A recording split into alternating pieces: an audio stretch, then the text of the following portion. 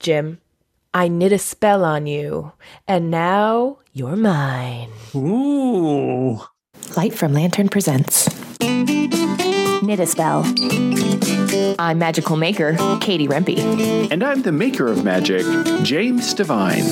Join us as we stitch together the symbiotic relationship between crafting and the craft. I feel like I'm yours. Oh, well, ditto. I didn't even need to do any spell work on you. Yay. Well, so we're in a brand new month, and this month we have a brand new theme topic for all of our episodes. You know what it is. Why don't you tell the people? Color magic. Yes. One of my favorite ways to layer intent in making. Yay. I tend to be a very colorful person, even though I don't see all the colors due You to just see different colors. my super gift of color blindness. That's right. Yet he can still see colors. So it's an interesting choice of words. Inappropriate name for my Not really superpower. Very accurate. Yeah, exactly. For this particular episode, I know in our past topics, we've kind of talked about how we feel there's kind of an issue with certain wording in magical terms. And I'm talking specifically with, quote, white magic or black magic or left hand magic versus right hand magic. Yeah, as a palm reader, it's really interesting to think about like the left hand or right hand path or these sort of so the word, if you're a left-handed person, you know that we live in a right-handed world. And it is really baked into, sewn into, knit into everything that we do. In fact, even the word sinister comes from the Italian word sinistra, which is the word for left. Oh. And this idea that the left is sort of malevolent or is negative, and that the right, even the word, oh yeah, that sounds right. And that's associated with the right and with correct is an issue. We also have this problematic words when we talk about things being light or dark or black or white. And it gets when we're talking about actual color, like when we're talking about like the color of the piece of paper is white or the marker is black in color, that is fine. That's a description of color, or the darkness of the night or the lightness of the sun or the day, right? Those are descriptions of color that are appropriate. But when we're talking about concepts like dark-sightedness or dark magic or black magic or white magic, or she's light and fair in her spirit, Right. You start to see these terms and they get layered onto and associated with also racist ideas. Or racism is also seen in that same context, and in our country and our culture they tend to like blur together. We start to have some problematic languaging just because of our history of racism in this country. It's hard to like untangle those. Yes. So I think that we want to look at black and white magic because it's not actually the color black or actually the color white. We're going to refer to it as malevolent versus benevolent magic. We want to talk about in this, even though we're talking about color magic, let's talk about what is meant by malevolent and benevolent magic, or sometimes people say white magic or black magic is the common term. It's an interesting thing because when we're teaching our class in witchcraft, it always comes up. Oh, are you good? Are you a good witch? Think of Galinda, right? Right. Who happens to wear white? Imagine that. Right. Well, I always thought it was pink, but yeah. Oh, well. Are you a good witch or a bad witch? Which? Right. When she asked Dorothy, right, who just smashed the Wicked Witch of the East, with her house on accident. Are you a good witch or a bad witch? Which? Right. And, there's this idea of witches, modern witches today, like, are you practicing white magic? Are you a good witch? Or are you doing evil witches? And so there's still this perception of this, like, oh, are you going to harm people? Are you going to do bad things? Or are you just out to do good things? As if there's this whole strain of malevolent, cults that are so active. I mean, we still have this 1980s, satanic panic. Yes.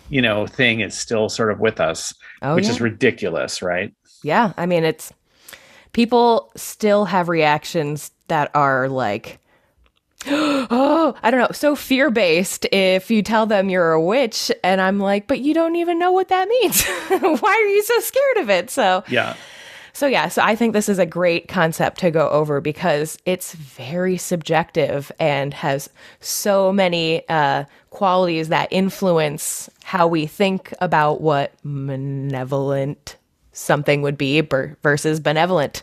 So that's right. What is the difference exactly in your eyes? Anyway. Well, let's talk about malevolent. Let's talk about something which is quote unquote evil. Is there even an objective evil? Like, is there an evil force in the world? There are many people, this is a debate that will never be answered or solved. There's many people that say definitely there is evil. Like, how could there be people like serial killers or horrible things that happen if there wasn't an evil force? And for many people, if there isn't a malevolent force, if there isn't an objective evil force, then it's sort of like their life doesn't have meaning. Like, what are they working against? I think there's also a whole nother sort of side of folks that look at there is no objective evil. Now, I'm just saying there's two sides of this conversation. There's another side, which is there is no objective evil, that everything is subjective evil. That if you were aliens looking down at the earth without this subjective sort of idea, you would say, well, that's just the cycle of life, or that's just how these animals that they call themselves human and they are chirping in a different way that the birds are chirping, they would just kind of look at all of it as sort of like a big cycle, and they wouldn't have those judgments. Or, they would just be like, oh, these are all just how all these creatures, sort of work together. And they would see like who's on the top of the food chain. And they would be like, oh, the dolphins are the most intelligent creatures because they integrate with their environment best. Who knows what their judgment would be, right? But it might be different from ours. Those folks might see bad as subjective, meaning bad things are threatening one's well-being, comfort, or life. But there is no objective evil. And then that's really an interesting perspective because that gives you a whole different sort of look at something. It's like, okay, I'm eating this steak. It's delicious. It's juicy, right? It's perfectly made. It's grilled, it's barbecued based on, amazing, perfect directions, perfect directions and everything. But is it good? Is that benevolent? Yeah. Well, ask the cow. Ask the cow. Yeah. Yeah. I mean, we're all happy to come over for steak whenever I make it. Yes. But I consent to eating it, but I don't remember the cow being like, hey, can I eat you? And the cow being like, moo. Yeah, moo. I've never invited a cow for dinner, so I don't know. Yeah, only after the fact, I guess. Good point. Yeah. So it's the same with benevolent magic, right? What is benevolent? It's really the similar sort of idea is if there is an objective benevolent force in the world that we're fighting for, or is benevolence something that is subjective based on something that supports my well-being, my comfort, or my life? Yeah. And so there's these two sort of worldviews that I think work in different ways. And I think ultimately, for me, the way that I teach is I really think about another way to look at it is what I'm doing with my magic aligned or misaligned with my true will? Meaning, do I know myself? Do I know my soul's intent, my purpose for being here? And I think that you have a good way of saying that, which is like my center. I think that's what you Yep. Like if you're feeling off balanced, then you can feel like, it doesn't feel right. That's usually how I kind of do it. And then when it does feel right, it's like, oh, okay, yeah, I can kind of see where it's going. You know, it's more centered along with what I want to get to. Right. Mm-hmm. And I think there is some work to be done to say, why am I here in the world? What is my purpose? What is my orientation? Right. My orientation is around love, is around how do I live a life of loving myself and loving others and being and living that in the world. But that's my orientation, why I know why I'm here. And so what I do, I work to do my best to create that in the world, and living that joy, and also living in a joyful way, right, is a big part of that. Yeah, it's really important to define your own personal ethics codes. You know, they can always change, and they should. Life is evolving. We're always learning new things. But having that as, again, your centering point to see like, okay, well, does this follow? I mean, it's like running anything. It's like running a business. Does this center with the brand? You know, but guess what? Your life is your brand. That's right. Yeah. Yeah. A good business will have clarity about where we're going and what we're doing. And that will keep a business sustained over a long period of time. And businesses that don't have that struggle and spin, and they can be successful, but they are successful with a lot of expense and a lot of spinning and a lot of wasted energy and a lot of wasted money. That too. Yeah. Well, that's often a result of energy, right? And that's the same with us. We can really spin our wheels and wonder why we're not going anywhere when we don't understand, like, wow, what is my direction? I have that with my palmistry business and my life, which is like, where am I headed and why am I doing this? And how does this align to what I'm doing? Yeah, the years move fast. It's good to have goals to check in with. So for instance, and that would be to our example, what's benevolent and malevolent, and with alignment with me is more about like what's aligned or misaligned. So if I decide to, you know, do something, take on a project that isn't aligned with what I'm doing and where I'm going with my business, I might reconsider it. Not that it's necessarily malevolent, but it just is a distraction, or it isn't something that's on my path, or it's a not right now type of thing. And this is true of our magic too. How does our magic crystallize that vision towards what it is our aim is about? So that's one of the ways to look at it. So now that we know what the two are, what makes them similar versus what makes these two magical qualities different? One of the things might be intent, don't you think? Yep. And it might also be, I don't know, I think that might also be what makes them the same, maybe. Yeah, it's a good point. But I think that the intent is one thing, but one of the issues with intent is we can pave our way to really bad outcomes with intent. And I think that we tend not to look, especially spiritually, we don't always look at, and this is all spiritual work regardless, we don't always look at the impact. Like, what's the impact of our work? Yeah. And I mean, like, sure, there's the magical work, but there's also like one of the impacts that I personally now don't feel like everyone needs to do this. Although if you want to do this, I highly encourage it.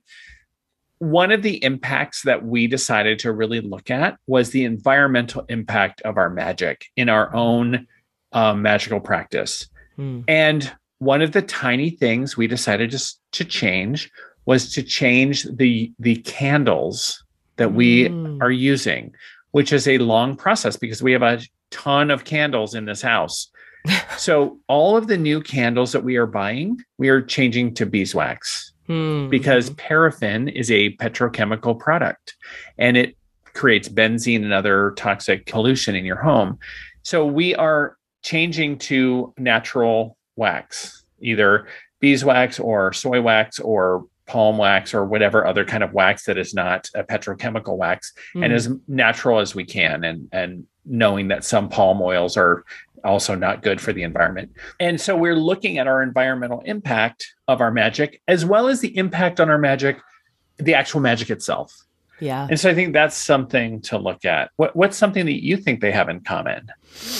I mean, with either case, you have to have, as we said before, the idea for it and then the actual action process to do it. So, without the idea and the action, both are useless or non-existent, I guess. So, yeah, it's an important point, right? You got to have those two things. You got to have the Venus, like the desire, and you got to have the Mars, like the will. You got to have those two things happening together and make it happen, right? Yep. So that drive to do it. So I know I came up with this idea, like beauty is in the eye of the beholder, but I think it's also like malevolence is in the magic of the magician type of idea. Benevolence or malevolence is in the magic of the magician, really. Yeah. Well, and here's a great example. I might have the idea to do magic for someone that is a loving sort of blessing. However, if I don't get their consent, it may not be something they want. So it becomes bad, not good, like that's right. Something you meant with a good intent, suddenly not so good. So yes. And sometimes a curse can bring about amazing justice. And I have a story about that I'd be happy to tell you after the break. Woo! All right. If you want to stick around and hear it. I mean, I don't know if anyone wants to stick around and hear it. I would like to, please. All right, cool. Well, then let's jump in quick to the break so we can come back and hear the story. We'll be right back.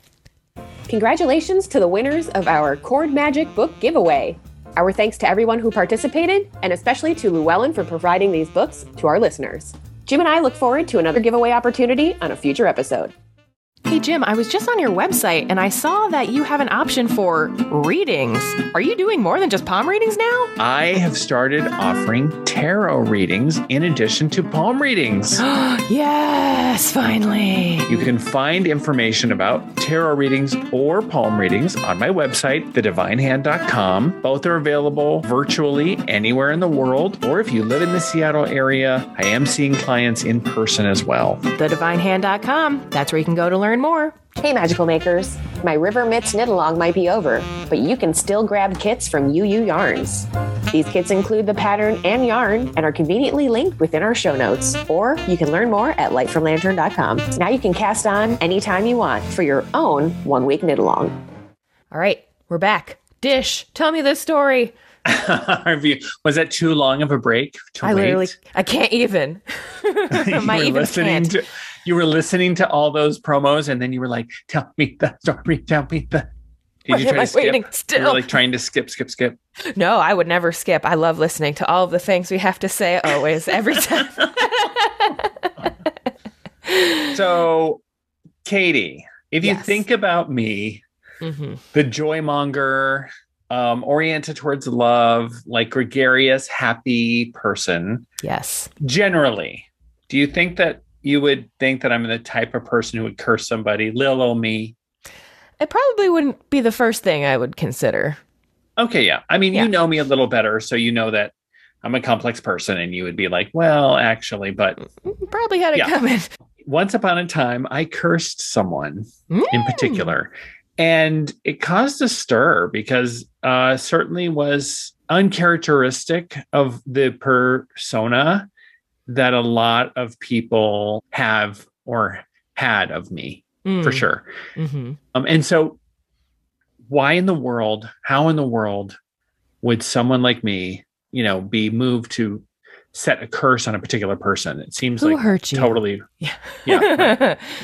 So here's the background. There was a person who was involved in human trafficking, drug dealing, and had burglarized our home and had targeted a particular person in our family. This person, we utilized the justice system to work on finding this person to bring them to justice with a restraining order and a court, using the police and everything. And this person was successfully evading justice by not living at an address and other means of evading the justice system, and then showing up at or near our property and continuing to harass us. That's pretty severe. Yes. Okay. Yeah. So I decided to conduct a magical intervention. So curses, I'm going to give you a little this is about malevolent and benevolent magic. Yes. So here's a little lesson on if you're going to do a curse. Ooh. Here's some lessons from your friend Jim. Do. My high priestess always said, cast your spells like a lawyer, which means they should always have a loophole. One of the best loopholes. Yeah. One of the best loopholes for a spell, this is any spell, is to say something like this or better for the greatest good of all. Yep. Just think about what that means is I might not have all of the information. I certainly don't. I have my own lust for results. I have my own limited perspective. I want the bright red Ferrari. That's what my spell, but I might not be thinking about my budget. I might not be thinking about like all the other big picture things, right? I might not be thinking about why that Ferrari is being sold to me for only $5,000. And I might not be looking at how the VIN number has been scraped off and like other telltale warning sign. I might just be like missing a bigger picture. So when we use that can help us be aided by the bigger picture that the universe has. So that's one example. So when I did this curse was specifically a curse on a particular person. And it had a loophole, which was if the justice system intervenes and gets this person, the spell is released. I don't need to intervene if the justice system intervenes. The curse was specifically for justice to find this person one way or another, either through the system or not, that justice meets this person. And when justice finds that person, the spell is released. The curse is released. But it was a real curse and it was scary. Like I used their name written in their native language, in their native lettering. I used an effigy, which was in black material. It was like black twigs, very fine black twigs. I made an effigy wrapped with red yarn around the neck, a piece of paper, parchment paper with the name written in red, and then sigils all over the paper. And then around the edges of the paper was the intent. There were all kinds of malevolent and protective elements around it. So it was both protecting us and our property, and it was bringing this person to justice, and particularly that person. Right. So I used oils that would bring this person to justice. There were pins that were bringing this person to justice in particular ways. So it's very much like a scary looking thing. Part of the work was to make the work public. So I would publish the work on social media so that that person would see it, which was very important for the person to be, because that was part of it. If that person were to get eyes on it, then it would really have its effect. I will say that I knew this person was the guilty party, even though the Justice Department didn't, because I had an eyewitness. Interesting. So every time the person would look at it, that was sort of like recharging. They only needed to see it once. Oh, okay. And then it would work on them. Oh, the result of the curse is justice did find the person, and the person was deported back to their country of origin. Yeah, it worked really well. Wow. How quickly did that work out? Do you remember? Well, they never bothered us again. Well, that's good. Okay. So the protective aspect worked really, really well. And eventually they were definitely deported. Okay. One more quick question. Break it down. How did you destroy or release or whatever? What did you do to the thing that you made? So it flapped in the wind, and then we buried it on the property. Okay. Because it was meant to be a protective amulet, so it could decompose in the ground. Makes sense. Oh, very good. And that's why we use natural materials. Yeah.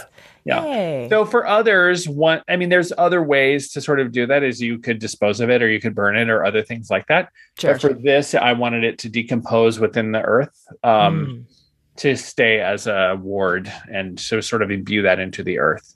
Smart. Yeah.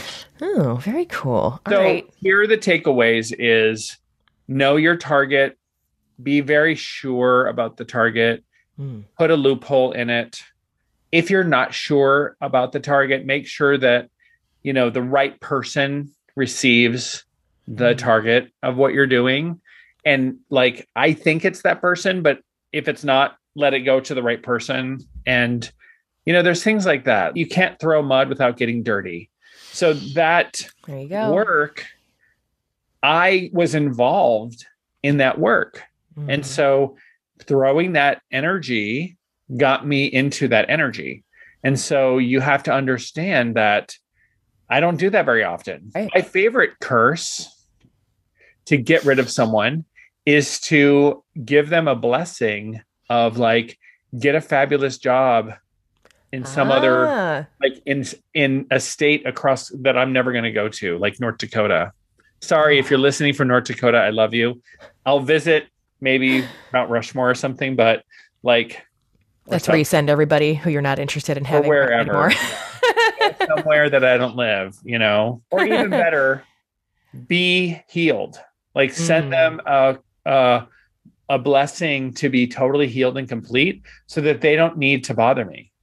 That's a great one. The people who stole my palmistry my suitcase full of antique palmistry stuff from the back of my car, may everyone who finds or comes in contact with all of my stuff find blessings that they never need to steal again. Yeah. Like, that's so much better because it releases me from that. Yep. Right. Yes. Those are the best kind of anti-curses because I'm not involved in that. But this one really needed to be a different type of thing. And you're not feeding into like just the petty negative attitude of it, I mean, you have more of a outside perspective of it. Like, it is what it is. At that point, stuff's gone. Yeah. So you might as well, make the best of it. It's right. Great example. So. Right. And I love the, or even better. You're not the first one that I've heard that from, but I use that on all my spell work now, because as the point of the person who said it initially, you don't know what you don't know. And sometimes there's better on the other side. So if you get a no or a block on something that you're trying to work with, try to consider there's probably better or a reason that this one didn't work out. So. Maybe there is. Yeah. It's hard to have that kind of faith. So there's one of the questions is, do you trust the universe? Yeah. Or your magic or your power. Do you trust magic? Do you trust, all those? And there's this moment of like, wow, that's a tough thing to do. Yeah. Yes. And especially with the word faith having kind of that Christian idea. Yeah. Not always a comforting background tone for everyone. Yeah. But it is what it is. It's exactly that. So when we talk about malevolent and benevolent, I think about that with making. Like, what's a good scarf versus a bad scarf? Or what's good yarn versus bad yarn? Oh, yeah. How does that play in? What's the first thing that comes to mind for you? I mean, talk about something that's super subjective. Even a good yarn versus a bad yarn, if you're just asking any yarn person, maybe the person will think, oh, it's based on the price you're paying, or and we're fighting words. Right? Yeah, the amount of natural fibers that's in there, where it comes from, how minimally it was processed, where it was processed from. Is it recycled? What color is it? Like, not even anything. How soft is it? Some people don't even get that far into being that deep about it. So, right. When you worked as a person who worked in a yarn store, if I came in and I'm like, I want a good yarn. Yeah.